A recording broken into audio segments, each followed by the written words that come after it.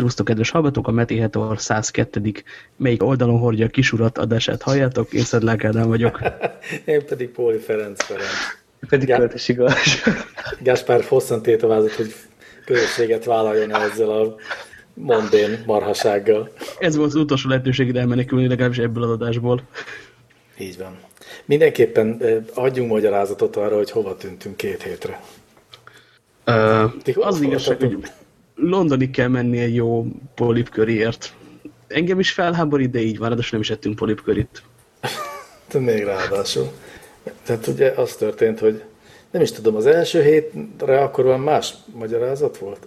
Nem. A ti londoni nyaralásotok volt a mindkét hétre. Mindkét hétnek.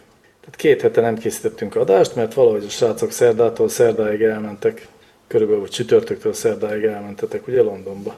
Igen, így történt. Keddig. Igen, aztán nekem volt egy konferenciám csütörtök pénteken, de igen. Azt tudom, hogy szerdát végig aludtam gyakorlatilag, ilyen kis kihagyásokkal, amikor kimentem inni, megenni. Közben nekem is volt egy konferenciám egyébként, ami szintén 2 napos volt. Nyilván összevethetetlen a ti londoni konferenciátokkal, de erről majd még fogunk ma beszélni. Szóval a lényeg, hogy mindössze annyi történt, hogy hát nem tudtuk összeszervezni az adás rögzítésének időpontját 2 héten át. Így jártunk, majd máshogy járunk legközelebb.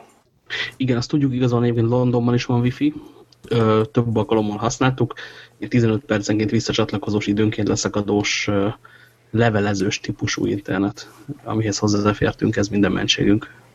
Én nekem azt hiszem, hogy nem is tudom, 7-8 év után először volt idén tavasszal olyan élményem, hogy egy olyan sí apartmanban töltöttem időt, ahol a wifi teljesen használható volt, és ott akárhol voltam, lényegében a világ bármely pontján a szállodai wifik, a közösségi wifik, azok mind teljesen használhatatlanok voltak. Életemben egyszer láttam jó konferencia wifit, de mondjuk egy olyan céggel építették ki, aki ilyen irodai wifiket, meg nagy csarnokok lefedését csinálja megélhetési jelleggel. Azért úgy csalás persze. Ehhez képest a konferencia, ahol most én voltam, ami a legnagyobb IT-sokkal is megtömött konferencia egyébként Magyarországon, ott az első nap, lényegében tehát abban a pillanatban, amikor az 5 szekció egyszerre elindult, tehát 5 teremben elkezdődtek az előadások, akkor nem, hogy wifi nem volt, de hogy mobilnet sem volt, tehát a mobil is agyon halt. Egyszerűen nem lehetett, tehát offline, mindenki offline volt, gondolom azért, mert mindenki online akart lenni. Hát igen, hogyha ennyi pénzt kifizet, vagy te vagy a munkáltatód, akkor figyelj is oda, és ne állj internetez, meg fórumoz, az otthon is lehet. Na jó, de ha éppenséggel online-ba akarsz jegyzetelni, vagy ilyesmi, hogy meg akarod nézni, hogy mi a program. Ezek pervers dolgok. Biztos volt egy PDF-val, amit le lehetett tölteni. Volt, szó szerint így volt, igen, bár van app is, vagy volt app is, ami szintén offline-ban is működött egyébként, gondolom pontosan ezért. Valószínűleg ez olyan, mint az internetszolgáltatók általános problémája, hogy nem lehet csúcsterhelésre méretezni egy ilyen hálózatot. Bár nem tudom, 1700 embert kiszolgálni, az szerintetek nagyon durva. Biztos, hogy megoldható, hogy csináltak már emberek ilyet, ugyanakkor nem biztos, hogy megéri. Tehát lehet, hogy a jegybevételbe konkrétan nem jön ki az, hogy oda rakjanak annyi vasat. Igen, aztán nyilván, ahogy az ilyenkor lenni szokott, a peak time után volt egy ilyen lecsorgás, és aztán szép lassan megindult természetesen a mobilnet. A wifi-t azt fel sem merült használni, én ilyen helyszíneken már sosem próbálkozom ezzel, de a mobilnet egy idő után működött. Na de, ne térjünk el a tártól, ennél sokkal érdekesebb, hogy ti hol voltatok, és miért voltatok ott. Hát kezdjük a lényeggel. Láttunk fényvisszaverő sportzakót. De ez tudtuk, hogy lesz. Ez meg se nem voltam felkészülve rá. Teljesen más elvárás szinten mentünk, itt innen is látszik. De akkor kezdem az elején. Alapvetően a Boring nevű konferenciára mentünk, ami nevével ellentétben a világ egyik legizgalmasabb dolga. Viszont előtte volt a London Craft Week nevű, most először megrendezett ilyen, abban az értelemben kézműves, hogy emberek sok pénzt adnak dolgokért. Én iparművészre mondanék. Iparművész, nagyon jó, köszönöm. Dolog, és benéztünk oda is akkor már, ha már ott vagyunk. És a szövőszéktől a tweed minta tervezésig és a fényvisszaverő sportzakóig láttunk nagyon izgalmas dolgokat. Csináltunk, vandalizáltunk bőrkarkötőket is, szóval. Igen, megvolt a folk program is. Mondjuk ezt egy Mulberry üzletnek a hátuljában sikerült, tehát legalább nem egy átfedeles csárdában. És voltunk parfümös előadáson is. Ja, igen, kedves emberek, a parfüm a világ egyik ezt már mondtam valamire 3 mondattal korábban. A parfüm egy rendkívül izgalmas dolog. Így az van, hogy a szemünk előtt rakták össze darabokból, még lehetett szavazgatni is egyébként, mi kerüljön bele, mi nem. Az orrunk előtt rakták össze. Az orrunk előtt. Mindent bele szavaztak, és kiderült az, hogy ha rózsát, meg uborkát, meg epret, meg mentát, meg mi volt még? Volt még a mi volt annak a neve? Levélsav? Levélalkoholnak nevezett dolog. Levélalkohol, igen. Meg uborkát, azt lehet nem mondta még előbb. Locsolsz össze. Meg az a dolog, aminek nincsen szaga, csak olyan illatva, mint hogyha frissen szellőztettek volna. Ezt a múltkor még tudtam, hogy dimetil-jazminát, vagy jazmonát. No mindegy, és ezeket összeöntöd, akkor ennek baromira nem uborka, eper, citrus, levélalkohol, stb. Szaga van, hanem tavasz, meg kozsikázunk a lenyírt fű mellett, meg ilyesmi. Nagyon nehezen elmesélhető, ugyanakkor ott helyben meg nagyon összeáll az egész, hogy itt mágia van, és különböző méretű molekulák, amiket emberek ráadásul különbözően éreznek, táncolnak az orrunkban, és abból valami van.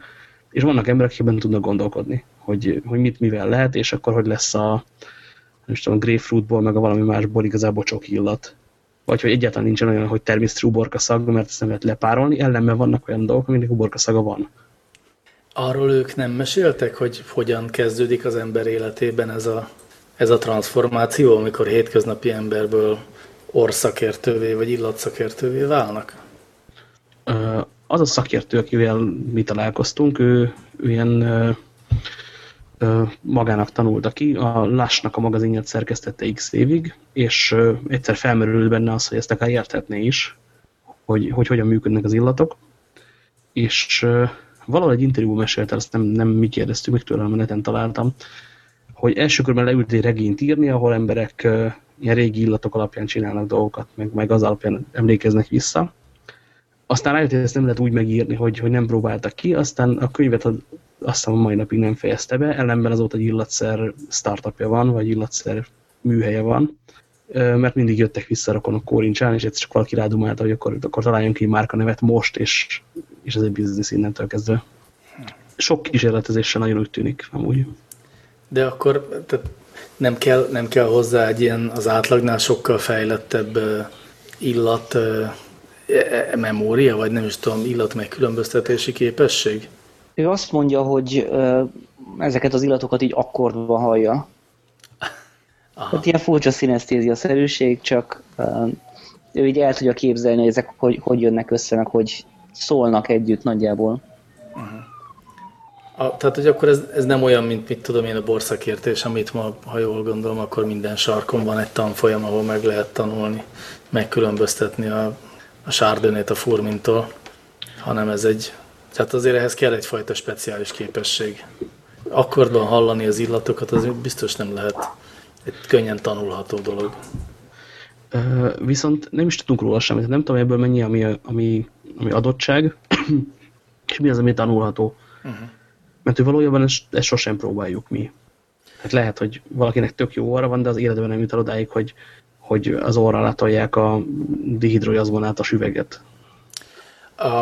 Vissza még egy pillanatra ehhez a kézműves, vagy iparművész fesztiválhoz, hogy azt akartam kérdezni, hogy milyen volt a hangulat az egésznek. Olyan, mint egy ilyen népi vásár, vagy olyan, mint egy ilyen hipster találkozó, vagy mint az ufológusok kongresszusa, vagy ilyen, vagy ne próbálkozzak ilyen cinkelős. Ez olyan volt, hogy bementünk olyan luxiboltokba, ahova egyébként nem mertünk volna bemenni, és akkor ott ahelyett, hogy kiűztek volna minket szegény kelet-európai bevándorlókat,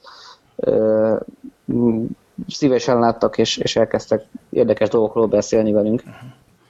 És hogy az egészben érződött az ilyen elkötelezett szakmája, mestere dolog? Tehát amikor így valaki már a szakmája szeretetéből ért valamihez sokkal inkább, mint egy átlagos? Tehát... Csillogó szemű bolondokkal találkoztunk mindenhol. De hogy, na ezt akartam azt hiszem kérdezni, bolondokkal találkoztatok, vagy olyan emberekkel, akiknek van egy ilyen most azt akartam, hogy racionális hite abban, hogy jól csinálni, vagy mély tudással csinálni dolgokat érdemes, vagy ezek inkább tényleg ilyen eszképisták, akik abban lelik az örömüket, hogy valami fura dolgot nagyon tudnak. Elfogadsz is választ? Persze. Mert akkor elmesélem cserébe Danielt, akivel először találkoztunk, aki a Savvy Row Szabó Paradicsom egyik luxusüzletének a kirakatában ült egy ilyen lábpedálos szövőgéppel, és éppen sálat szőtt. És ez a csávó 30-as volt, nem? Maximum. Gáspár, mennyire tippeled? Hogy? Danielt, a London Cloud Company-set. 30-valahány. Igen. De ott ült, taposta a pedálokat időnként, meg magyarázott közben, mit csinált, és hogy ő volt egy darabig szabó, aztán nagyon izgalmas lenne, hogy az anyagot is ő csinálná. Akkor vett egy szövőgépet, azt abból hiányoztak lényeges darabok, úgyhogy vett egy másikat, amiből a kettőt összetákolta. Itt már látszik, hogy nem teljesen normális a csávó. Azóta viszont van több darab automata szövőgépe, egy évet rá tudott arra szánni, hogy megtanulja ezeket használni. És a sztoriban valahol ott van a vitamin, hogy az első megrendelője az mondjuk Ralph Lauren volt. Tehát ebből amúgy meg lehet élni, nagyon úgy tűnik. Meg hogy ezekre a nem géppel készült, vagy nem úgy géppel készült, hogy egy kínai masina kiköp belőle 10 kilométert 3 másodperc alatt anyagokra van kereslet, csak valami őrületes mértékű odaadásra is van szükség, hogy valaki belefogjon. Hát szóval sokkal mélyebb az elkötelezettség, meg nyilván magasabb, vagy meredekebb a learning curve. De cserében biztos, hogy van egy sokkal ilyen közelebbi viszonyod az anyagaiddal, vagy az eszközökkel, amiket a termék előállításához használsz. Az azért egy ilyen boldog szenvedés lett, biztos nagyon-nagyon rögös út, tehát így mindenki nagyon megszenved azzal, amíg eljut mondjuk az első anyagig. Hát ahogy látjuk, ahogy a Gáspár mennyit küzd azért, hogy eljusson az első nadrágig, amire büszke, vagy ami tökéletes. Tényleg a nadrág update, azt mint, hogy összeraktad volna végül. Nem. Nem még? Nem, most már megvan a jó ilyen makett nadrág, amivel így nagyjából okéba vagyok. Az, amit a Hegedű Zsanessa volt, tehát egy szerkesztelt át nekem teljesen elejétől fogva. De ezt meséltem, nem? Szerintem ott szálltunk, hogy átszerkesztetted, de nem tudom, hogy volt-e rajta időt dolgozni. Azt megcsináltam belőle a makettot, az tök jó. És most csinálom ugye ezt a kamuflázs mintás öltöny dolgot. És akkor kiszabtam hozzá a nadrágot, ez alapján, a minta alapján, és elkezdtem csinálni, és rájöttem, hogy én elfelejtettem közben azt a legbasic, vagy nem, a második legbasicebb fajta zsebet csinálni, ez a sima a nadrágnak az első zsebe dolgot, és akkor azt ott hagytam félbe. Ez volt szerdán egyébként, amikor így félholtan voltam én is hazajöve. Azóta nem foglalkoztam vele. Menjünk vissza még egy pillanatra az iparművész szakvására. Mondtok pár példát, hogy milyen dolgokat lehetett venni, ezek szerint kézzel kötött sálat, meg anyagot írni. Milyen dolgokat lehetett volna venni, hogyha nem lennénk szegény magyarok? Ez a teljes kérdés egyébként. Az a zakó, ami úgy igazán elkezdett tetszeni, az a leárazott polcon az volt 610 font. A sok pénz. És volt a fényvisszaverős biciklizős zakó, amiben ilyen 3M-es fényvisszaverős szálak vannak úgy szőve egyébként, hogy rendes napfényben nem látszik, hogy rajtad csillogós van. Amikor viszont rád vetül a reflektor, akkor az autós nagyon észrevesz, hogy nem kéne téged elütni. Ott még nem is emlékszem már arra. Jó, ezek az ilyen ruhaszerű dolgok, de még micsodák? Szappanok? Vagy kecskesajt? Vagy... Nem, Feri, ez ilyen luxi dolgok voltak. Tehát volt, amire nem mentünk el, például pedig tök érdekes lett volna, az egyik a óragyár az elhozott Svájcból 2 mérnököt, hogy akkor legyen egy kicsi workshop, hogy tudjanak matatni a betérő emberek. De hogy tényleg ez, hogy a Savile-ron volt két szabóság, ami kinyitott, és akkor lehetett ott programokra menni. Az egyikre elő kellett volna nevezni, és a másik pedig annyira így exkluzív volt, hogy be sem mertünk kopogni. Ez a DAX, ahol voltunk, az is egy ilyen, tényleg a legkisebb kendő, ami ott van, az nem áll meg 100 font alatt. És ott volt ez a nagyon kedves szövőszékes csávó. Ahova nem mentünk el, persze, az a kézműves rattanfonás, ami azt hiszem semmilyen körülmények között nem fér bele a Carry-on méretű csomagba. Meg mi volt az? Kézműves villanykörte. Tehát ezt ne vampnak képzeld el azért. Ja, ezért kérdeztem, hogy igen, tehát hogy valahova tegyem, és akkor ez valóban túl van a vampon, vagy annál egy olyan vaskosabb dolog. A kézműves villanykörten nagyon izgat, és nagyon-nagyon régen szeretnék találni kézműves villanykörtéket, és nem sikerül egyébként egyáltalán, tehát hosszan órákon át googliztam a nem hagyományos kinézetű izzó után kutatva, és nem találtam. Vannak azok, amiben így cikcakban van a fűtőszál, vagy a világítószál. Igen. Az a fajta, azt hiszem, hogy olyat csináltak ott egyébként, de emberileg nem lehetett bejárni, az egész tír szakadt le a lábunk folyamatosan. Hát meg a buli negyedben minden második ilyen elegánsabb kocsmában ilyenek lógnak meztelenül. Igen, egy picit textilkábel végére akasztva. Tehát valahonnan biztos lehet szerezni, de nekem nem sikerült rájönni, hogy honnan. A tilkásokat egyszer meg, tudjátok, a tilka az a textilkábel manufaktúra. Igen, ami régen vasalókábel volt csak. Így van, csak most így szebb. Azokat megkérdeztem egyszer, hogy ők honnan szerzik, és lényegében nem árulták el. Tehát mondtak valamit, de csak azért, hogy lépjek tovább. Azt hiszem. Viszont a legmenőbb dolgot el sem meséltük egyébként. Egyrészt a Boring konferenciát. Hát az majd jussunk el oda is, igen. De a másikat, ami viszont belefér egy mondatba, hogy valamelyik nap letévedtünk a Regents Canalnek a partjára, és emberek a csatornaparton ilyen 1-2 méter széles lakóhajókban laknak nagyon nagy mennyiségben, és hogy őrületesen túling lakóhajók vannak ám. Az egy dolog, hogy van rájuk festve ez az, meg vicces nevük van, meg ilyesmi, de tehát aki meg akar állni a többiek előtt, az már felszerelte azért a szolárpanelt a kályhacső kivezetés mellé. És hát ha valamit ki kell egyszer próbálni, akkor ez, hogy eleve, hogy lehet 1 méter szélességű térben nem megőrülni. Erről mellékes információ talán, de szóval, hogy van egy magyar dokumentumfilm, Menni per maradni volt, azt hiszem a címe, illetve ez egy sorozat, mert az első Londonról szólt, a második Berlinről talán, vagy szól, azt nem pontosan tudom, de azt tudom, hogy a londoni az legalább egy éves, és az amúgy arról szól, hogy mindenféle magyarokat mutat be, akik kivándoroltak Londonba, és hogy mit keresnek ott, meg hogy élnek. De most csak azért hozom ide, mert hogy egyebek mellett egy leány testvérpárt is bemutat, akik egy ilyen lakóhajón élnek, és ott éppen abban a pillanatban találkoznak össze a filmezőkkel, vagy a filmesekkel, amikor az új lakóhajójukat építik, és ott, tudom én, ott épp a készülő konyhatérben nézegetik, hogy fog oda passzolni a munkalap a tetejére a szekrény testeknek. Szóval, hogy még magyar csajok is élnek ilyen lakóhajón. Amúgy pedig a dokumentumfilm zseniális, tökre érdemes megnézni, nem csak emiatt. Ezt láttam szerintem, és a londonosat szerettem is. A New Yorkosban problémáim voltak a szereplőkkel, és mindegyiket lapáttal vertem volna nagyon szívesen. A második az jobban sikerült. A második, ez a tér szó eleve arra a méretre vonatkozott, nagyon vicces. Térke. Tércsi. A tércsi az szép. Na jó, de menjünk tovább akkor, illetve ti menjetek tovább a Boring konferenciára, ami ugye azt jelenti, hogy unalmas fesztivál, és az miért? Nem is értem. Miért? Ez egész úgy kezdődött, azt hiszem 2010-ben, ugye? Aha. Hogy egy interesting konferencia az elmaradt. És akkor látták ezek a csodálatos őrült emberek azt, hogy itt tér van valami újnak a csinálásához. Csináltak egy Boring konferenciát.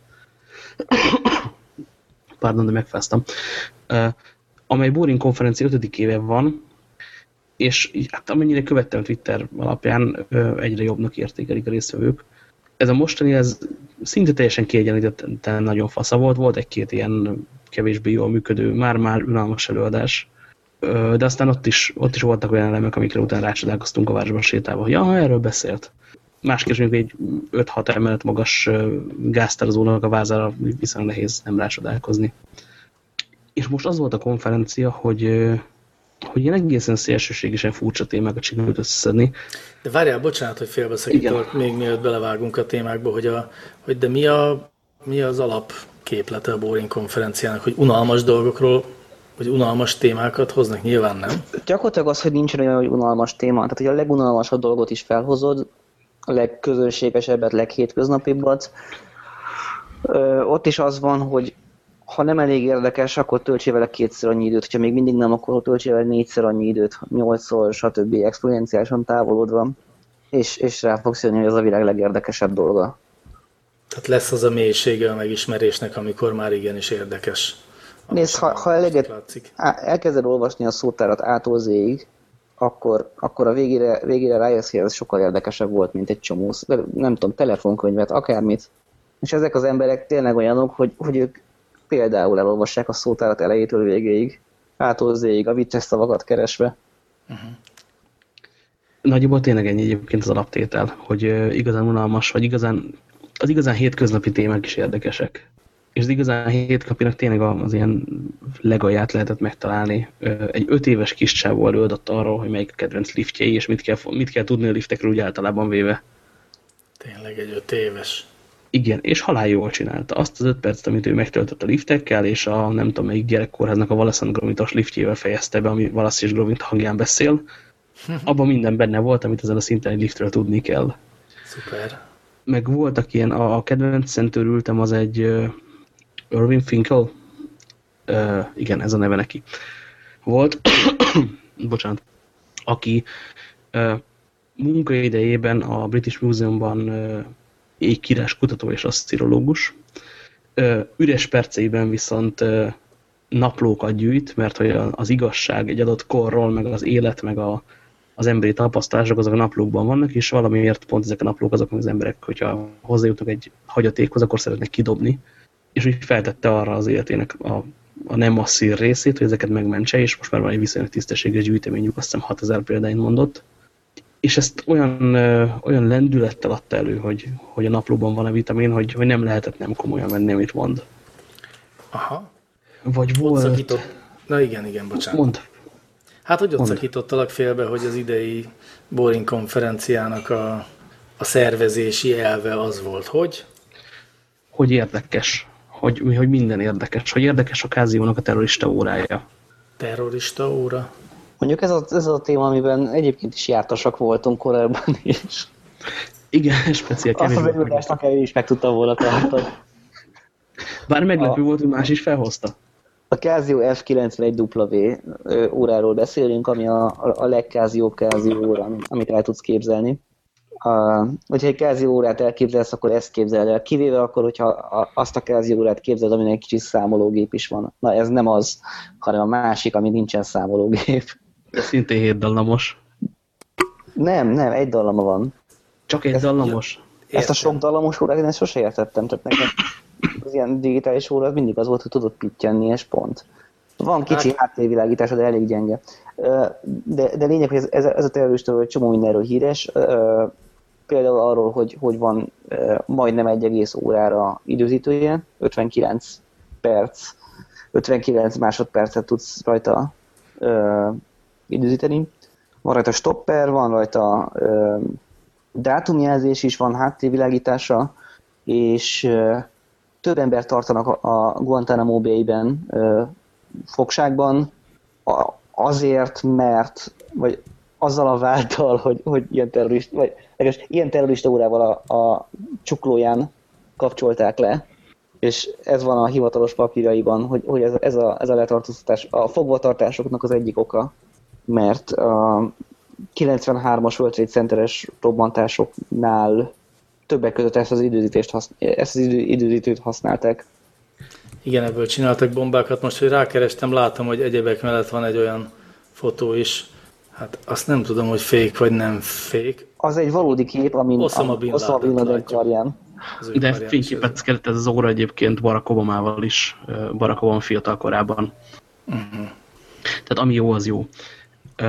De várjál, mi arról volt? nem esett szó az előadáson, hogy kapható ez az elmúlt pár évben. Nem, a feketén kívül egy csomó más izgalmas színekben, például kelt a sárgában is van. Húha! Nem tudom, fel vagyok készülve arra, hogy legyen egy olyan órám, ami tud csipogni, de kétségkívül elgondolkodom rajta. Erről a dologról az jut eszembe egyébként, hogy amíg ti Londonban voltatok, addig én azzal a problémával végeztem végre, hogy itt lógott az egyik falon egy nagyon díszes képkeret, amiben nem volt semmi, mert hogy nem tudtam, hogy mi kerüljön bele, és most végre eldöntöttem, hogy azt a egyik kedvenc fotómat fogom beletenni, ahol a Star Wars első hármasának a szereplő gárdája ácsorog civil ruhában, tehát a Darth Vadert meg a Chewbaccát játszó színész ott magasodik fölé a Leia hercegnőt játszó Carrie Fisher fölé, pont kétszer akkor a Chewbit játszó színész, mint Leia hercegnő, és ez egy ilyen nagyon, hát egy 80-as évekbeli csoportkép öltönyös meg nadrág kosztümös emberekről, és valahogy ez nekem pont olyan, mint ez a Casio óra. Valahogy egy korszakot jelképez pedig. Na, és amikor itt járt az a hölgy, aki a gyerekeinkre szokott vigyázni, meg egyébként segít takarítani, meg ilyesmi, akkor ő látta, hogy végre belekerült valami, és megkérdezte, hogy ezek kik, rokonok? És mondtam, hogy nem, hát ezek színészek. És nem kérdezett tovább. Színészek, akik a rokonainkat játsszák. Igen, mert egyébként van itt egy olyan kép is, akkor most már ezt büszkén elmondom, amit pedig egy mesekönyvből loptam. Ugye Petson és Findus történetét sokan ismerik nyilván. Petson egy öreg ember, aki kap egy macskát, és akkor az ő életükről szól nagyon sok mesekönyv, és ezeknek az illusztrációkból lehet tudni, hogy Petson, aki ilyen nagyon sok vicikvacakot tart a házában, az egyebek mellett nagyon sok képet is tesz a falra, de mivel más családja nincsen, ezért a tehenei szerepelnek ezekben a díszes keretekben. És én is nagyon szerettem volna egy olyat, hogy legyen egy tehén díszes keretben mi nálunk, és ezt sikerült elérnem. Szóval, hogy tök jó például az, hogy arról a képről nem kérdezett egyáltalán semmit Mari. Pedig hát házi kedvenc. Na mindegy, szóval csak igen, tehát hogy a Casio-órát tökre értem, az mégiscsak az egyszerűen csak egy ilyen tömegcikk órának készült, aztán mennyi egyéb rétege lett, és mennyi más történet kapcsolódik hozzá, amelyek mennyire mélyen bele vannak valahogy kötve a társadalmunkba, tök izgalmasan hang. Aztán mi volt még, te jóisten? Annyi minden volt. Nem úgy volt konferencia, mint szokott lenni, hogy vannak blokkok, meg valami, bármi után jött bármi. Ez akkor kicsit olyan, mint a TED, nem? Ott is bármi után szokott jönni bármi. Tudom, hogy ez a másik olyan, vége. Olyan, mint a TED, csak vannak ezek a brit tévéműsorok, meg rádióműsorok igazán, aminek az a neve, hogy Panel Game Show, ami azt hiszem magyarul leginkább a heti hetes van hozzá közelebb, az, hogy van két csapat mondjuk, amik valamilyen témáról minél frappánsabban, viccesebben mondanak, névlegesen pontokért játsszák ezeket, de valójában nem az a lényeg, hogy ki szerzi meg a több pontot, hanem ki mond viccesebbet, frappánsabbat, nevetheti meg jobban a közönséget. Tehát ez egy ilyen furcsa kifordítása a műveltségi vetélkedőknek, ez a Panel Game Show formátum. És olyan volt, mintha a TED-et csinálnának olyan emberek, akik egész életükben ilyeneken nőttek volna fel, és egyébként meg ilyen introvertált könyvmolyok lennének. Az introvertált könyvmoly, ez nagyon jó.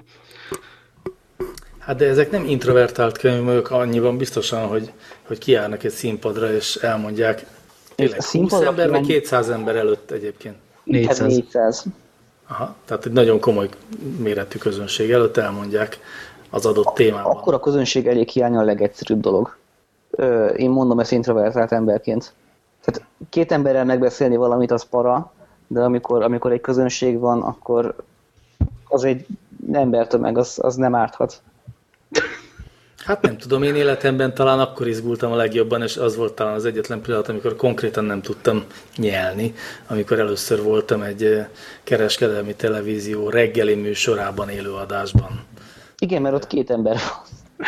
Hát 2 ember van közt, előtte, mielőtt bementem volna a stúdióba, a szerkesztő azt mondta, hogy figyelj, itt ilyen nagyon durva belemenős kérdések lesznek, de ezt ne vedd személyesnek, ez egyáltalán nem ellen irányul, ez ilyen stílus, próbálj meg válaszolni, próbálj meg szárazon maradni.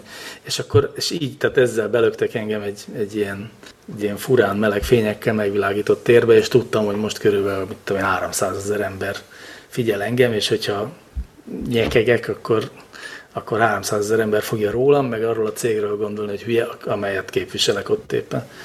Nagyon-nagyon-nagyon-nagyon ijesztő pillanat volt. Az első pillanat, és aztán, ahogy ez a színpadon szerintem sokakkal lenni szokott egy idő után, valahogy elmúlt persze, és akkor már csak a mondandómra figyeltem, vagy a szituációra figyeltem. De hogy ott nagyon sokan néztek, és nagyon-nagyon ijesztő volt. De az is igaz, hogy amikor meg a New Tech Meetupon beszéltem először talán 80 ember előtt, vagy 60 ember előtt, egy olyan témáról, amiről éreztem, hogy én tudok a legkevesebbet a teremben, akkor is azért nagyon meg voltam rémülve. És én nem vagyok introvertált. Na jó, de oké, szóval, hogy 400 ember előtt beszélnek ezek az emberek mindenféle dolgokról, és akkor ott kezdted, vagy onnan kanyarodtunk ide, hogy azt mondtad, Gáspár, hogy olyan, mint a TED, csak... Csak panel game-en nevelkedett emberek. Ja, értem. Tehát, hogy nem nem tudom milyen kamu cégeiket próbálják eladni, hogy mennyire disruptív és mennyire ők a hatalmas ászok, hanem próbálják egymást túl licitálni abban, hogy ki tud viccesebb lenni obskurus dolgokról. És ki tudja jobban bizonyítani, hogy ő valójában mennyire, nem tudom, egy zárkózott könyvmoly valójában nagyjából. Nem volt ennyire azért verseny jellege. Ott volt például ez a kedves őrült ember, aki körforgalmakban vadkempingezik, ő tök nem tűnt zárkozottak. Neki ez a hobbija, hogy körforgalmakban ver sátrat? Igen. Magdában vannak ilyen nagy körforgalmak, ami már fa is nő. És úgy gondolt, hogy ezt ki kell próbálni, mert egy jó ötletnek tűnt, és valójában azt mondja, hogy tényleg az. És erről tartott egy előadást? Igen. Ő egyébként az ember, akit arról lehet ismerni, hogy a Öngyilkos nyulak című nagyon hosszan tartó tőkötetes képregényt írta. Tehát önmagában is híres, nem csak azért, mert hülye helyeken vadkempingezik. De akkor jól értem, hogy van egy olyan közös tulajdonsága ezeknek a témáknak, ezeknek az előadásoknak, hogy meghallgatod, iszonyúan elképesztően csodálatos az, ahogy valamilyen témáról nagyon mélyen és a tudományos megközelítés módszertanával lehet hallani, de ezek teljesen haszontalan. Vagy legalábbis, tehát hogy nem ilyen praktikus tudások. Ez a boring, hogy... igen. Ezért boring. Illetve ez... Hát ezért nem boring, nem? Ez a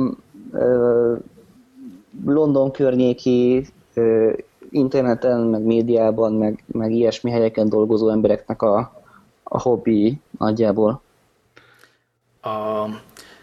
Úgyis ma mindenféle más podcastokat akarok emlegetni, mert most, hogy mi szabadságra mentünk, és még néhány másik podcast is szabadságra ment, hallgathattam olyan podcastokat, amik kevésbé, nem is tudom, ismertek, a fene tudja. Szóval, hogy a vendéglő a világ végében, amit mindig emlegetek, volt szó most az Ig Nobelről, amit ti biztos ismertek. Igen. Az a Nobel-díj, vagy hát az a díj, amit az ilyen teljesen eszementül pici részletekbe menő, vagy pici részletekkel foglalkozó kutatásoknak ítélnek oda, vagy ezek közül választanak, amikről el nem hinnéd, hogy erről kutatást lehet csinálni, amit valaki megfinanszíroz.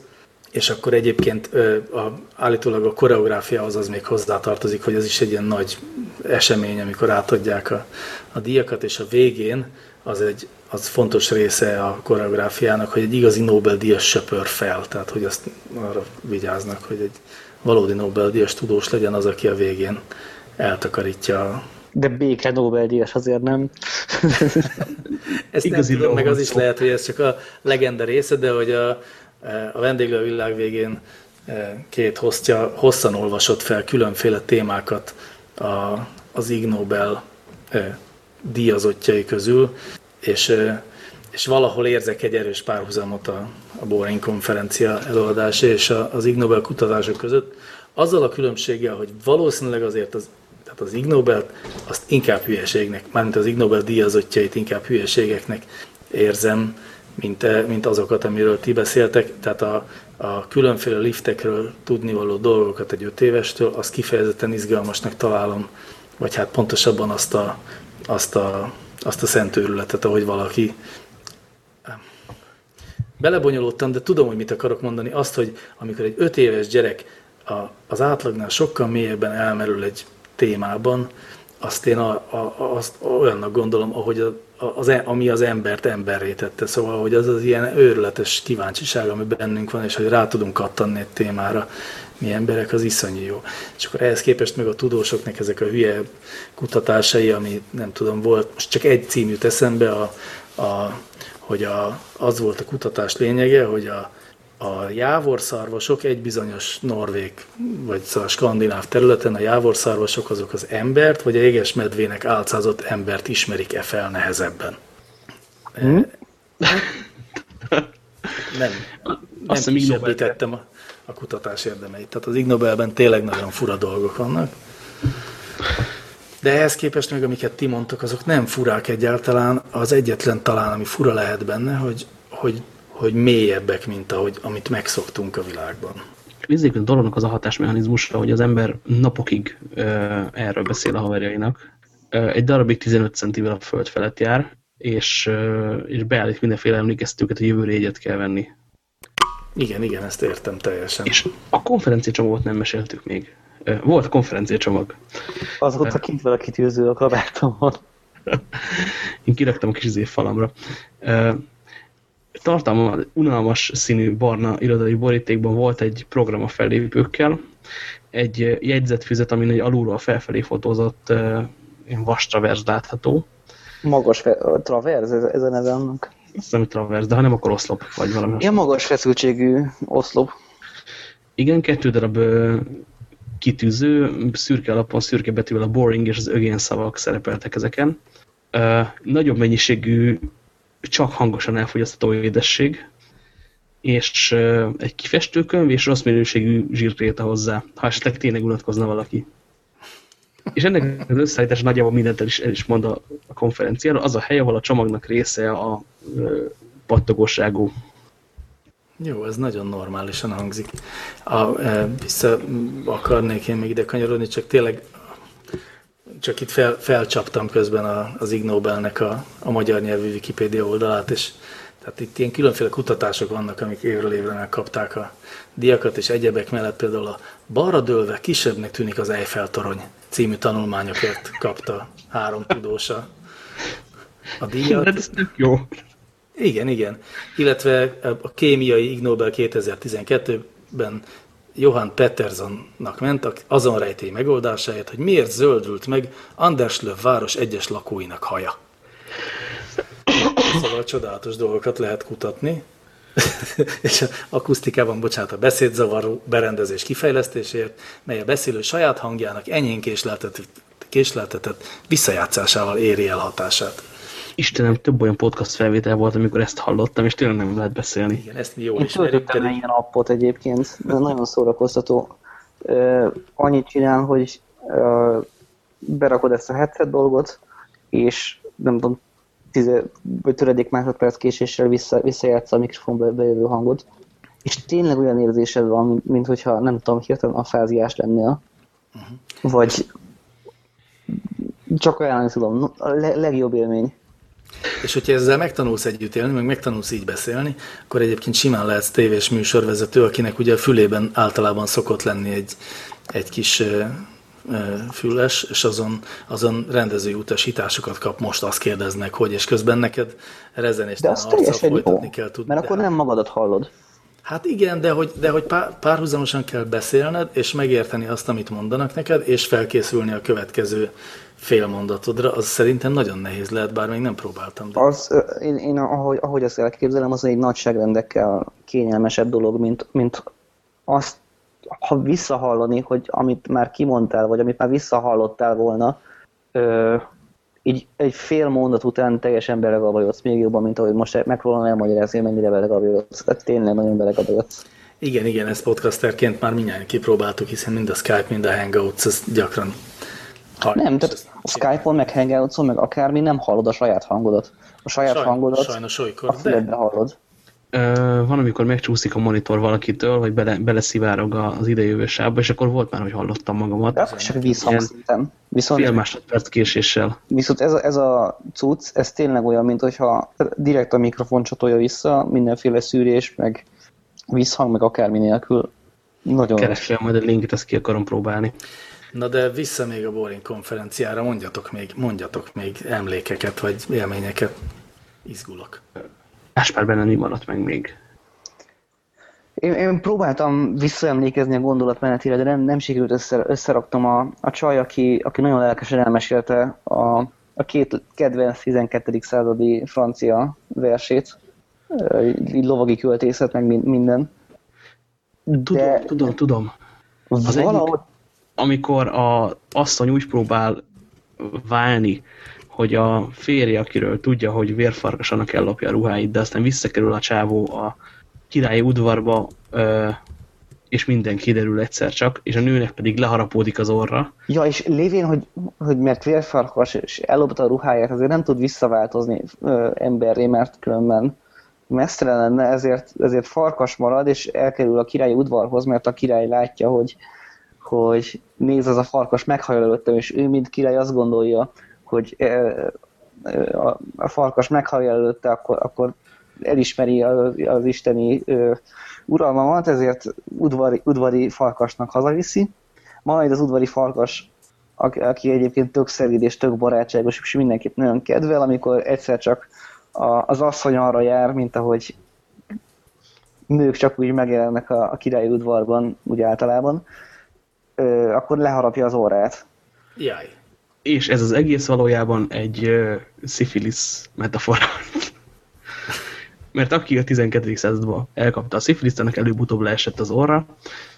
Ehhez fűzte még hozzá azt a csajt egyébként, hogy ha valaki Voldemorttal tervez kapcsolatot, akkor nem egy jó ötlet, nincsen orra, legyen gyanús. Én közben megpróbáltam megnyitni a konferencia weboldalát. Ha nincsen rajta semmi, akkor nagyjából megtaláltad. Igen, megtaláltam azt. Ez az. De úgy nézett ki a dolog, hogy ilyen egy-két ilyen programmagazinban, meg ilyen újság mellékletben, elejtett cikkben láttuk azt, hogy valakinek adott interjút a szervező, hogy itt lesz valami program is még, de előző nap estig nem tudtuk, hogy mikorra kell például oda menni.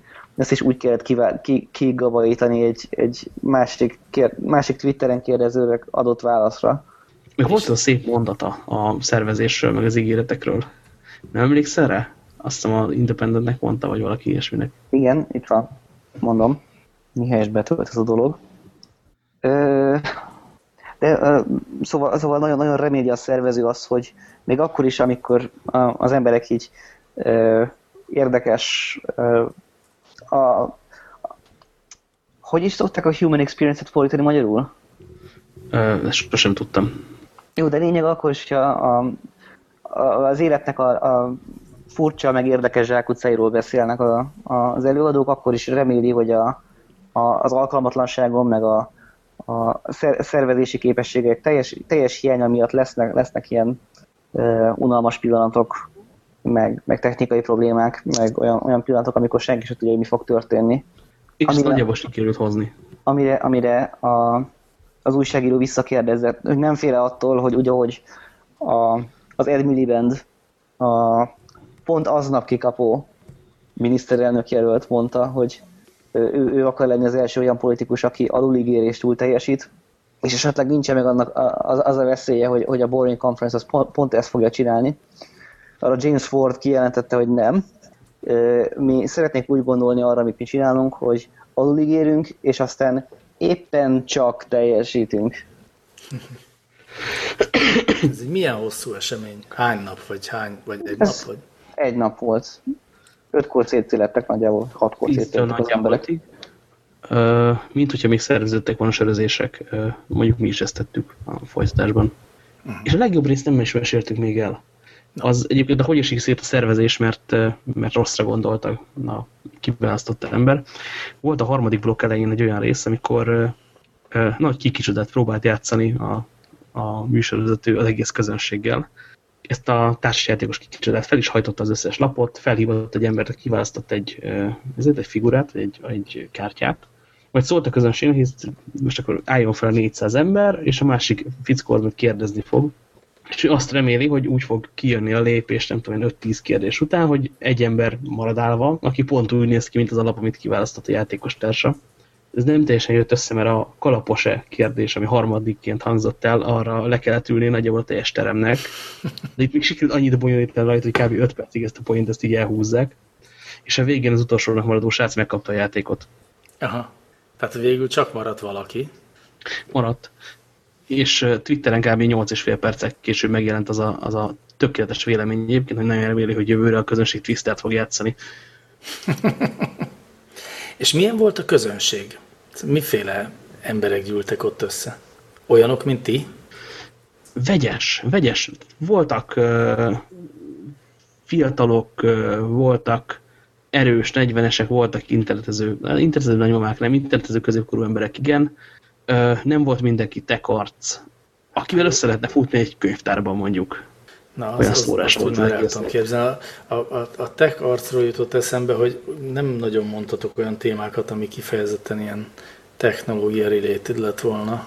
De ezt jól értem, nem? Hogy azért ez alapvetően nincs semmi köze a technológiához direkte, nincs egy ilyen közvetlen kapcsolat. Ha éppen úgy alakul, akkor technológiából is lehet ilyen előadásokat tartani, de...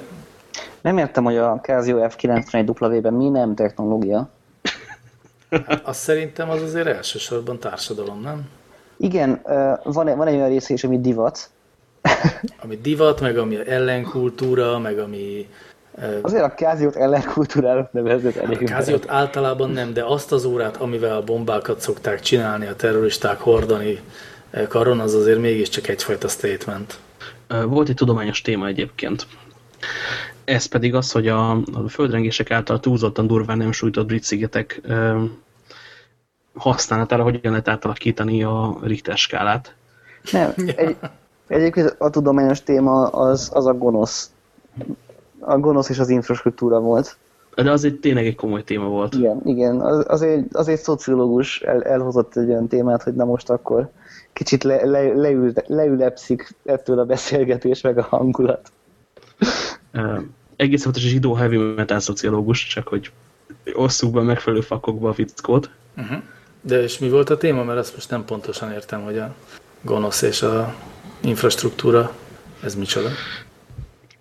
Arról beszélt, hogy ha az ember transzgresszíven gonosz akar lenni, és kiélni magát a gonoszságban, lubickolni és vérpacsolni, és stb.,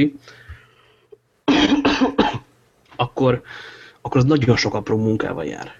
Őrületesen sokkal. Adminisztrációval, mászkálással, távoli tüzépek bejárásával, hogy senki ne jöjjön rá, hogy a ház alá ásott 5 színnyi alagútban tartott fogságban a családodat. Fejtsd ki, hogy így átérezd a hangulatát. Tehát így teljesen módszeresen, alaposan vezeti le ezt a példát, ami példa az a német eset, amiben a férfi a saját lányát tartja fogva és ejti teherbe. Osztrák eset, de igen, tudom, hogy mire gondolsz. Igen, és ezért, hogy ő ezt megtehesse, ezért hajlandó volt több várossal arrébb pelenkát vásárolni, meg több tüzéppel arrébb hangzáróajtót. És hogy gonosz lakni egy dög nehéz, és aki igazán gonosz akar lenni, annak kénytelen ezeket a lépcsőket végigjárni, mert nem lehet csak hogy csendesen nem mész el azt mindenkit láncfűrésszel, mert rövid lesz a te pályafutásod. És aztán, amikor már úgy gondoltuk, hogy ezt nem lehet tovább súlyosbítani, akkor belekeverte még az ISIS-t, azzal, hogy a maga részéről nagyon reméli, hogy ők gyorsan kiérik a gonoszságukat, és szétesik az egész a fenébe. De itt azért van előttük egy olyan döntéshelyzet, hogy ők most állammá válnak, vagy nem. Ez egy kőkemény piszak jó gondolat volt egyébként, szépen végigvezetve, de viccesebbnek indult, mint amilyen komoly lett a vége. És mielőtt ez a szociológus előkerült, akkor Kelte elkezdtél mondani egy másik technikai, vagy tudományos, nem tudományos témát. A Richter skála. Ja, igen. A Richter skálát. Mert hogy a brit lapok olyanok, mint a sajtó nagyjából bárhol máshol. Tehát amit fel lehet plankolni, azt felplankolják. És elkezdte gyűjteni ez a fickó, és van egy Twitter user is, csak nem emlékszem rá, hogy mit írtak az én különböző 1.1-es meg 1.3-es hasonló földrengésekről, egészen 4.0-ig talált, aminek az volt a neve, hogy The Common Sense Kicks In. És előtte ez minthogyha Harlik parkoltak volna, vagy mintha leesett volna valami, de megkeresem, igazából van erről egy tök jó dia. És próbálják az emberek hasonlatokkal érzékletesebbé, meg félelmetesebbé, meg felfoghatóbbá tenni az egyébként kis piszlicsári földrengéseket. Ebből rakta össze a skálát. Nagyon vicces volt, meg nagyon, nagyon sok mindent elmondott igazából a világról, meg hogy olyan közelítünk még dolgokat.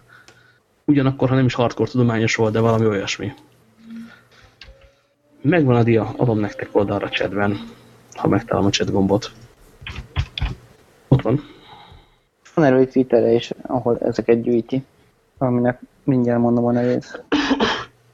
1.8. Mint hogyha valaki bútorokat tologatna. 1.9. Senki nem vette észre. 2.5. Tényleg egészen meggyőző. Aha. És a 3,8-ról tehát a majdnem legdurvábbról mondja azt, hogy a korsók majd, hogy nem leestek a polcról. Vagy bögrék majd, hogy nem leestek a polcról. Értem. Szóval így képzeljem el ezt a konferenciát. Na most akkor már csak az van, hogy volt egy teljes nap, amit a Boring konferencen töltöttetek. Volt mondjuk egy másik teljes nap, amit ezen a Craftsmanship eseményen barangolva töltöttetek. Mit csináltatok a maradék 5 napban, 4 napban? Barangoltunk. Kérdések. Nyaraltunk. Nyaraltunk. Az tetszik, hogy el tudtunk indulni egy irányba. Például a Boringból megtudtuk azt, hogy másnap a Greenwich Field, mi volt annak a neve? Peninsula. Greenwich Peninsulán lesz valami kiülős, ilyen zöld, jó idő van, jellegű Margit-szigetezés. Eredetileg ígérték azt is, hogy lesz Swiss Olympics, ami a klasszikus, módosítatlan irodai székkel önerőből való pörgés olimpiája. Ezt nem találtuk meg ott. Ezt az a csávó szervezte, akinek az volt a Boring előadása, hogy ő nem szeret számlákat írni, de hát, hogyha számlákat ír, csak akkor kap pénzt, ezért most itt együtt fogunk számlákat elküldeni. Itt van 7 PDF az előkészített számlákkal, itt vannak az előkészített e-mailek, és akkor ezeket most elküldöm. Csatolok egy képet a közönségről, odafordított a laptopját, csinált egy képet, és a projektorra kikötve elküldött 7 számlát. A szép küldött rossz címre. Ebből csak 2 kavart össze. Aha. És akkor, ha jól értem, akkor láttátok, hogy kiknek milyen tevékenységért mennyi pénzt. Igen, de kiszámlázott egy 20 fontos pólót, meg 25 fontos nem tudom micsodát. Egyébként azt művelünk se kért többet, azt hiszem. A végén még elkezdett a szervezővel alkudozni, akkor most kitöltenék neked is egy számát, még van időm. Akkor gyorsan megkérdőkeverjék le. Na jó, de jó menekülés. Szóval megtudtuk azt, hogy Swiss Olympics, és akkor ki akartunk menni erre a helyre. Kisétáltunk, rájöttünk, hogy ott van egy köpésre, tehát tényleg majdnem sétáló távolságra a Greenwichi Obszervatórium, úgyhogy oda is elmentünk. Átmentünk keletre, átmentünk nyugatra. Letöltöttünk időközben egy appot, hogy megnézzük, hogy keleten vagy nyugaton vagyunk-e. Voltatok-e múzeumban? Több nap ment erre. Volt egy nap, amikor nem láttuk az Istennek az egét, mert hogy bementünk mi volt az? A Science Museumba. Azt nagyjából végig sétáltuk. Csodás, ott tényleg minden van. Az a múzeum, ahol fel van függesztve a tetőre egy ilyen űrrakéta darabokra szedve, hogy megnézhessük, hogy néz ki. Onnan átmentünk a Victoria and Albertre, amit már nem néztünk végig, mert csak 5 órát töltöttünk ott, lehet, hogy csak 4-et. És szerintem voltak emeletek, ahol nem jártunk, annak ellenére, hogy többször tévedtünk el egyébként az épületben. Ott minden van. Az egyik sarokban ott volt a a MacBook, amiről a GCHQ leradíroztatta az SSD-t a Guardianos szerkesztőkkel. Egy ilyen tárlóban, mert éppen tematikus, megfigyelős kiállítás volt. Egy modern design kiállításban elrejtve amúgy. Voltak reklámdrónok, amiről csak később derült ki, hogy a Tim Owenék csinálták a Victorian Albert részére.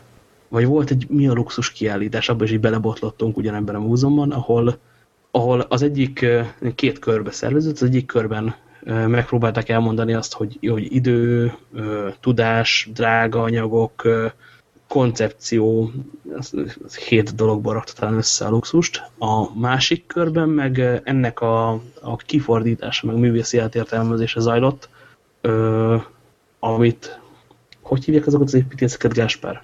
Akik hozták a szennyet, amiből aztán csináltak művészet. Ugyanennek a Mo, ennek a haverjai egyébként. A Unknown Fields. Igen, ők. Akikről már egyszer volt szó, ők csinálták ezt csináljunk egy olyan túrát, hogy megnézzük, hogy Kínában hogyan megy az ipar, aztán hajózunk egy kicsit kontinenthajóval című kirándulást. És nekik volt egy olyan alkotásuk például, hogy ez ekkora egy tipikus telefon, akkor most elmentünk Kínába, ott, ahol a ritka földfémek kitermelése után megmaradt rohadtul mérgező, ellenben nagyjából feldolgozatlan mocsár van, abból hoztunk mintát, és kiöntöttünk egy mobiltelefon méretű kis vázát ebből a piszokó mérgező anyagból, aztán utána laptop méretű váza, meg lapos tévé méretű váza. És ott volt a másik oldalnak az egésznek, meg ez a kitalált technológiai hülyeségek. A Családi űrprogram című ami állt egy jól megírt levélbe, hogy kedves utódok, én már nem vagyok, a családi vagyoni részét abba fektettem be, hogy építsek egy űrszondát, amit ki is lőttek már, ez tart a nem tudom melyik bolygó felé, ahol a következőt fogja csinálni, és a kis szekrény ott a nappaliban, az valójában irányító pult. 2 lépéssel arrébb ott van a kis szekrény, ami lehet látni, hogy odaérte már a szonda, és hol jár. És ez intarziás őrület az egész, és fel volt rajzolva egy teljesen ív, hogy az őrült milliárdos, hogy küld el egy szondát, mert ő örökké akar járni, vagy nyomot akar hagyni magam a világegyetemben. Ja, és persze megnéztük azt ez meg a Greenwich Village-es nap volt, megnéztük azt a frakkot, uniformist akármit, amivel előtték Nelsont. Valamiért Nelsonról bizony sokat beszélnek az angolok. Az admirálisról? Nagyon kicsi ember volt. Igen, őrületesen. Az, amikor néztem, hogy az még rám is kicsi lenne, az a ruha. De Nelson admirálisról beszélünk? Igen. Kiss Me Hardy, meg minden. Meg volt nagyon jó kelet-indiai társaságos dolog, abba is így véletlen futottunk bele. Az elejétől kezdve odáig, amikor valakinek feltűnt, hogy itt van ez a cég, ők irányítják Indiát, lehet, hogy ez nem egészséges. Ettől kezdve, ezen át egészen odáig, amikor egy indiai gazdag ember megvásárolta a kelet-indiai társaságot, mint olyat, és most luxusmárkaként működteti, mert neki ez nagy lelki megnyugvás jelent, hogy az övé. Kicsit úgy tűnik, minthogyha a programjaitoknak a nagy részét azt a véletlen szülte volna. Nagy részt igen. Nem, a sors és a gondviselés. Az úgy szebben hangzik, de igen, de mindegy én nagyon egyenes vonalat, igen, egy nagy egyenes vonalat látok a túránkban. És azt gondolom, hogy de nyilván tervekkel mentetek ki, tehát volt a fejetekben valami arról, hogy hova akartok elmenni, de ezek szerint az nem valósult meg, vagy nem is volt ilyen terv, hanem majd úgyis a gondviselés elénk dobja a megfelelő mulatságokat. Voltak ilyen minimális tervek. A Boringre el akartunk jutni, mert volt jegyünk. Igen. A Craft Weekre legalább a parfümösre, hiszen volt jegyünk. Azt tudtuk, hogy van egy-két múzeumuk ezeknek az angoloknak. Azt még csak nem is sejtettem, hogy nem lehet egyet sem végigjárni az alatt az 1 hét alatt, amit ott vagyunk. Beszabadultunk egyszer egy 1,5 órára a British Museumba. Ez alatt láttunk egy termet, ahol a 5 különböző földrészről voltak britek által elhordott dolgok, és ennek az épületnek több szintje van amúgy. Na, azért több részét láttok annál. Kicsit alulbecsülött szerintem. Nem, de... Emlékszel arra a teremre, ahol az volt, hogy szétlopták a Szíriát? Igen. És akkor volt az még, hogy egyikünk sem járt. Én nem jártam Londonban, csak átrepültem, felette Gáspár járt, de kicsi volt és tapasztalatlan. Hogy bármerre indultunk el, tulajdonképpen volt ott valami. Igen, tehát értem, tehát meg lehetett nézni ezeket a kihagyhatatlan londoni látnivalókat. Nézd, kihagyhatatlan londoni látnivalókat alig láttunk. De a YouTube-on tök fenn van a Big Ben egyébként. Gondolod, átküldöm HD-ben. Én láttam ezeket, és végig volt is egy olyan érzésem, hogy a Big Ben-en nincs mit megnézni, mert annyira szétikonizálta a popkultúra, hogy annyi Big Ben-t láttam már, hogy ez elfogadhatatlan. Én többször is voltam Londonban, és mindig próbáltam, hogy egyszerűen csak sétálni a városban, szóval, hogy így elkeveredni a turista látványosságok környékéről, és leginkább fáradt lettem, tehát, hogy az volt a tapasztalás, hogy megyek egy városban, ami egy város, és nyilván nem láthatom át, mert ahhoz nem elég a körbenézegetés, de hatalmas, tehát, és tényleg csak ugye a felszínét karcolgatom ott legbelül. Vannak részek, amiről már van most képem, hogy hogyan működik. Van az, amit nem tudok például. Tehát az, hogy a Bricklin nevű, nem fogom lehipsterezni, kézműves, bevásárlós, turkálós, kis kávézós rész pontosan hol vált át kis Beirúttá. Szerintem fordítva van a fejlődési irány. Tehát, hogy kis Beirútba kiköltöztek a kézműves fagyizósok? Nem, ott jó, nyilván hallgatók sokkal jobban fogják ezt tudni, de ott tényleg úgy néz ki, hogy csomó irányba mutató, egymásnak feszülő közösség él egymás egyén hátán, ami nem tudom, kívülről szórakoztató nézni. Vagy tudom hová tenni azt, hogy Whitechapel az hol van, amit szoktunk látni én krimikben, hogy hasfelmetsző Jack ott lopózik a bőrköpenyében és megöl valami embert. Ott most valószínűleg Kebabos van egyébként, ahol ezt tette. De tényleg egyébként ez jellemző volt az utazásotokra, hogy ilyen, nem is tudom, tehát ilyen 30 körüli emberek, akiknek egy jelentős kulturális hátizsákja van telerakva mindenféle Londonhoz és az angolokhoz kapcsolódó tudásokkal, meg akár mániákkal, egyszer csak eljutnak oda, ahol ezek a mániák keletkeznek, vagy ezek a londoni dolgok keletkeznek, szóval nem voltak ilyen ráismerések, hogy úristen, ez itt most rossz példát fogok mondani, de úristen, ez itt a Downing Street 10, ez az ajtó, ahova a miniszterelnök megy be. Arra pont nem jártunk, mert aznap, amikor jártunk, rossz példa, mert egyébként kit érdekel a Downing Street 10, de hogy pontosan az ilyen krimikből, meg a Doctor Who-ból ismerős dolgok, szóval ezzel nem fura élőben találkozni ennyi előkészület után, ennyi irodalmi, meg kulturális előkészület után. Apróságok voltak, megint visszaértünk Camdenbe, vagy a Camden Market az tulajdonképpen a Váci utcájuk, nekik nem ide kellett volna jönni. Soha többet nem hiszünk a Time Out Londonnak. Vagy és csak visszaértünk a Citybe, jobban öltözöttek az emberek, plusz mindenhova ilyen sárkányszobrok vannak kirakva a határoló részen. Vagy lenézel a buszról, és ott van egy címer, és valami olyan mesterségnek a céhe, aminek valamikor jelentése volt, ma pedig egészen biztos, hogy ingatlan bizniszből él, és adja el a telkeit, és épít rá minél magasabb felhőkarcolót. Ezek a játékok meg voltak. A City-t még mindig nem értem, de egyre izgalmasabbnak tűnik. És az ilyen közhelyek, mint a Look Right-tal való szembesülés, meg a taxi, tudom én, a telefon. A Look Right a leggonoszabb dolog ever.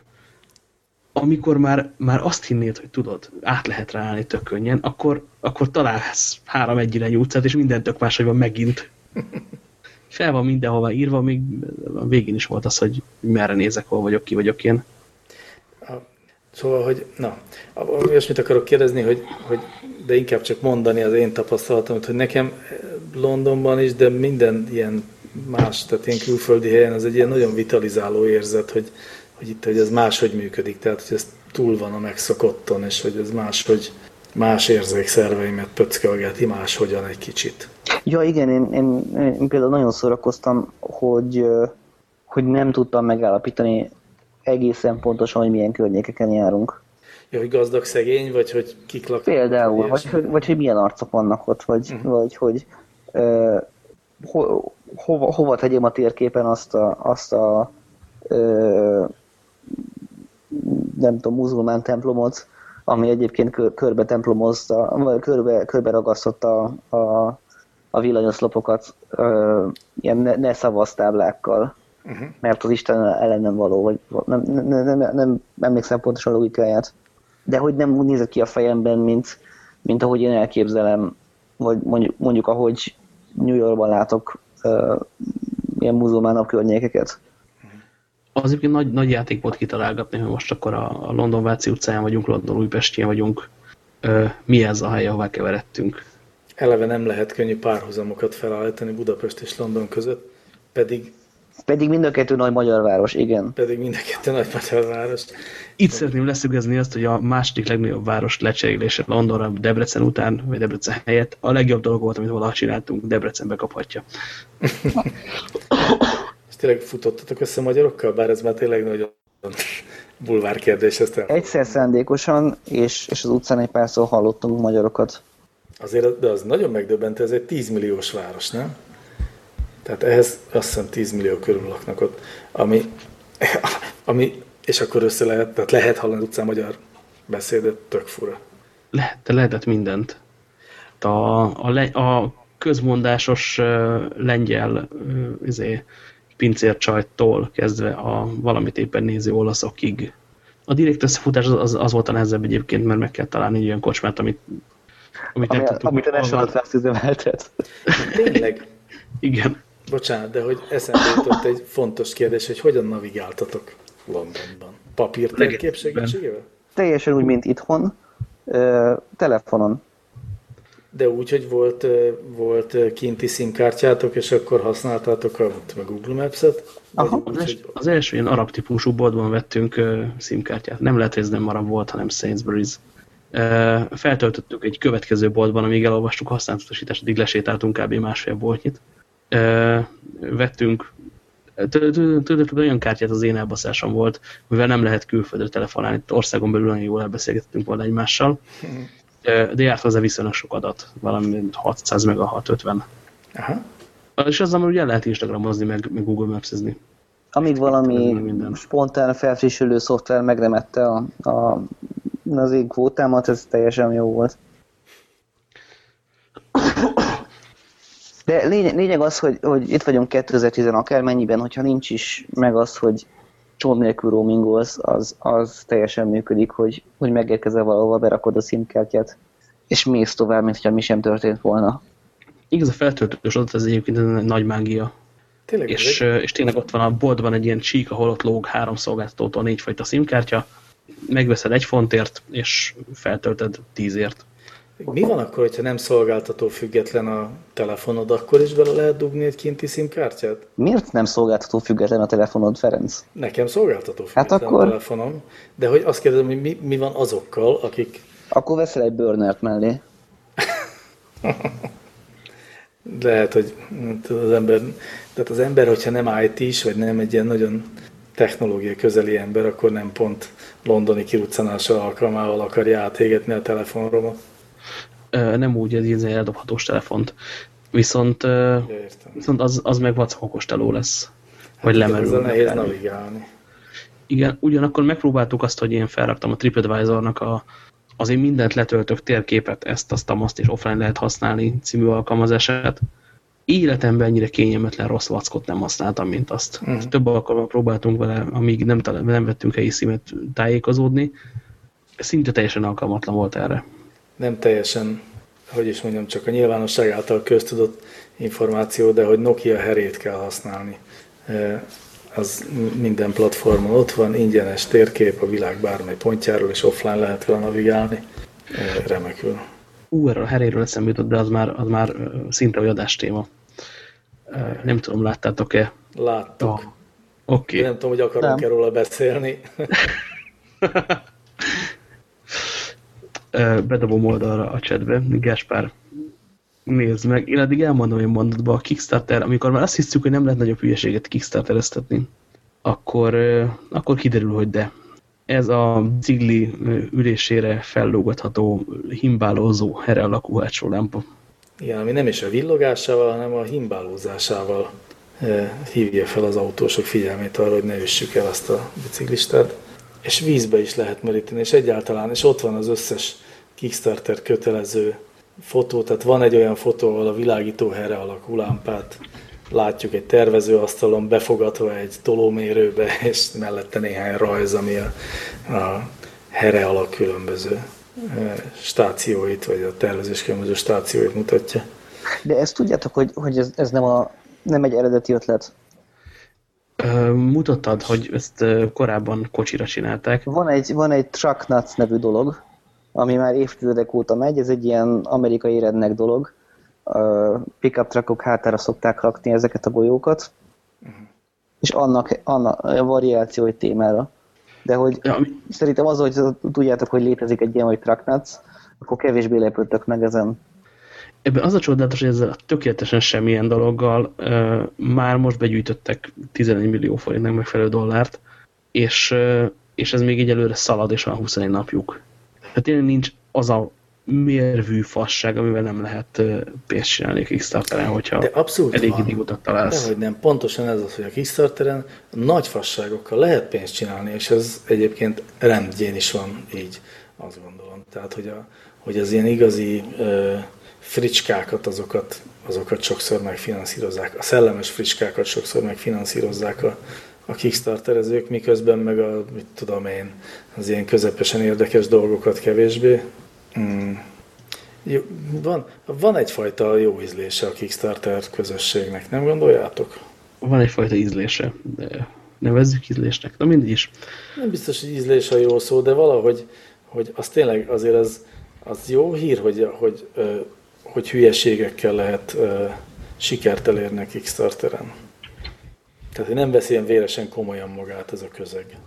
Igen. Mennyire egyébként kéne, vagy hát nem is, hogy kéne, hanem, hogy mint amennyi ennek szánták a kitalálói.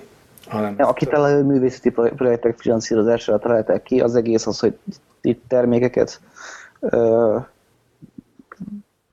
prototipizálnak rajta, az egy mellékhatás. Hát innen kezdve megtalálja, stb. Igen, de innen kezdve az, hogy jó-e, nem jó-e, nem tudom. Nem, én sem akartam értékítéletet mondani róla. Én csak szeretem azt, hogy a marhaságok is közönséget találhatnak itt. Mégpedig olyan közönséget, aki nagyon markánsan kifejezi a véleményét, tehát, hogy pénzt küld. Szevasz, köszönjük, hogy hülye vagy. Ezt én szeretem. Van még egy Kickstarter-es, illetve egy Indiegogo-s linkem, és igazából beszéltük el szerintem annyira az időt, hogy nem tudom, miről akarunk még beszélni ezután. Szerintem London kitöltötte az, de azért azt mondd, hogy linked. Csak hogy alibiből legyen egy kis technológia is. Ez pedig a Switchmate, ami a buta villanykapcsoló felakosító eszköz. Ezt hazafelé tartva a buszon találtam már. Ami meg nem marhasság, hanem hülyeség. És én is érzem, hogy hasonló kategóriákkal operálok. De én értem, hogy mi a különbség a marhasság és a hülyeség között. Abszolút értem, hogy mire gondolsz. Én szerintem sem nem marhasság, sem nem hülyeség, viszont végtelenül szomorú. Nagyon blőd. Nem is szomorú. Tehát ugye, nagyon kedves hallgatók, tehát arról van szó, hogy vegyünk egy tárgyat, ami egy ilyen elég bonyolult elektromechanikus eszköz, amit rá lehet tenni egy hagyományos villanykapcsolóra, és az egy távirányított jel hatására lekapcsolja vagy felkapcsolja azt a kapcsolót. Ezért aztán több változata is van, az ilyen kis billenő kapcsoló, meg az olyan bütykös kapcsolónak a mechanikus átkapcsolására szolgál. És ugye ez azoknak való, akik ilyen távirányíthatós, okos telefonról távirányíthatós villanykapcsolót szeretnének, de nem képesek arra, hogy kicseréljék a villanykapcsolót, tehát hogy kivegyék a falból a régit és betegyék a helyére az újat, amit szintén megtehetnének, hanem akik odáig tudnak elmenni az installálásban, hogy így rácuppantanak a régi kapcsolóra egy ilyen külső maszkot, és az lesz a kapcsoló, és ezzel a végtelenségig bonyolítják egyébként meg a feladatot. Nevezzük nevén a gyereket, ez egy gomb megnyomó gomb. Ez egy gomb megnyomó gomb, pontosan. És mégiscsak nagyon értem, hogy miért született, mert hogy tényleg nagyon sokan vannak, akikben fel sem merül, hogy ki tudjanak cserélni egy villanykapcsolót. Még csak azt sem mondom, hogy ez baj, vagy hogy igazán lehetnek olyan emberek, akiknek nem kell tudni kicserélni egy villanykapcsolót, és akkor mégiscsak van még egy link, ami az adásnaplóban ott van egyébként, és ami ide hozhatunk, az a manifesto, vagy az a kiáltvány, amit egy magyar blogon talált valamelyikötök. Kelt felemelte a kezét, akkor ő találta. És ami arról szól, hogy a kiáltvány arról szól, hogy nem akar a kiáltvány szerzője tudni arról, hogy a telefonja hány megabájtos, hány megapixeles, és milyen operációs rendszer fut rajta, és mi az, hogy fájl, hanem ő csak filmeket akar nézni, meg fényképeket csinálni, meg telefonálni.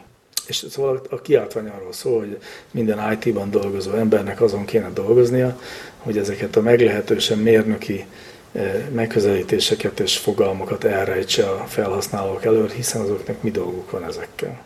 És ezt részben amúgy értem is, azért dobtam ide, hogy egyrészt utálom a kiáltványt, másrészt pedig, amikor kollégák megkérdezik tőlem, hogy lehetne az iPhone-jukról levenni azt az interjút, amit felvettek rajta, akkor még sosem mertem megnyomni a szinkronizálás gombot, mert csak kb. Van képem arra, hogy most törölni fogja az egészet például.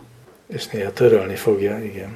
Ja, én még csak nem is utálom a kiáltványt, mert azt gondolom, hogy ez egy ilyen paradigmaváltás kellene, hogy legyen, vagy kellene, hogy eljöjjön a technológiában. Tehát tényleg azt kéne végre észrevegyük, hogyha mérnökökkel terveztetünk ilyen eszközöket, nem pedig formatervezőkkel, vagy interfész tervezőkkel, akkor azok bizony tele lesznek ilyen. Tehát olyan lesz az egész, mint amikor az ember orvoshoz megy Magyarországon, és ott latin kifejezésekkel írják le az ő betegségét. Mi több, az egyik kedves orvosbarátomtól hallottam, hogy ő lényegében megbukott egy vizsgáján, amikor azt vette a fejébe, hogy egy ilyen esetleírásnál magyar szavakat használ, mert hogy azzal sokkal érthetőbb az egész. És azt mondták neki, hogy így sajnos elfogadhatatlan a dolgozata, hiszen nem elég szakszerű. Ez volt a professzorok okolása arra, hogy miért nem fogadják el a magyar nyelven. Tehát a nem latin kifejezésekkel operáló, már nem tudom pontosan, hogy micsoda. A végén megérteni a paraszt. Így, és hogy akkor esetleg viszonya lehetne hozzá, meg további kérdéseket tehetne föl, és most nem viccelünk, ez tökre az orvosi protokoll része, hogy legalábbis a magyaré. Azt nem ismerem, hogy máshol ez hogy van. Amennyire tudom, a nyugati orvoslás sehol nem igazán próbálkozik nagyon-nagyon mélyen bevonni a beteget az ő gyógyításába, és ugyanilyen ez a technológia dolog, hogy tényleg ott is nagyon bele vagyunk ragadva ilyen régi fogalomrendszerekbe, amit mérnökök találtak ki mérnöki nyelven. Úgyis eltemettük a végére a technológiát, de megérdemelte. Hát meg, de nem tudom, az nekem nagyon lelkesítő volt, hogy olyasmikről meséltetek, ami nem hasznos, és mégis mennyire klassz. És még nem is hallottál a titkos kínai furikokról, azt majd megtartjuk a következő adásra. Azóta mindig elfelejtem. Egyrészt megint a furik szót használod az érthetőbb talicska helyett. Mert annak a furika neve. Attól nem születtél a borsodban, még lehetsz ember, hogy megtalálod a szót. Másrészt nem tudom, hogy fél évvel ezelőtt nagyjából szembe jött egy cikk arról, hogy miért evolúciós zsákutca a kínai furik.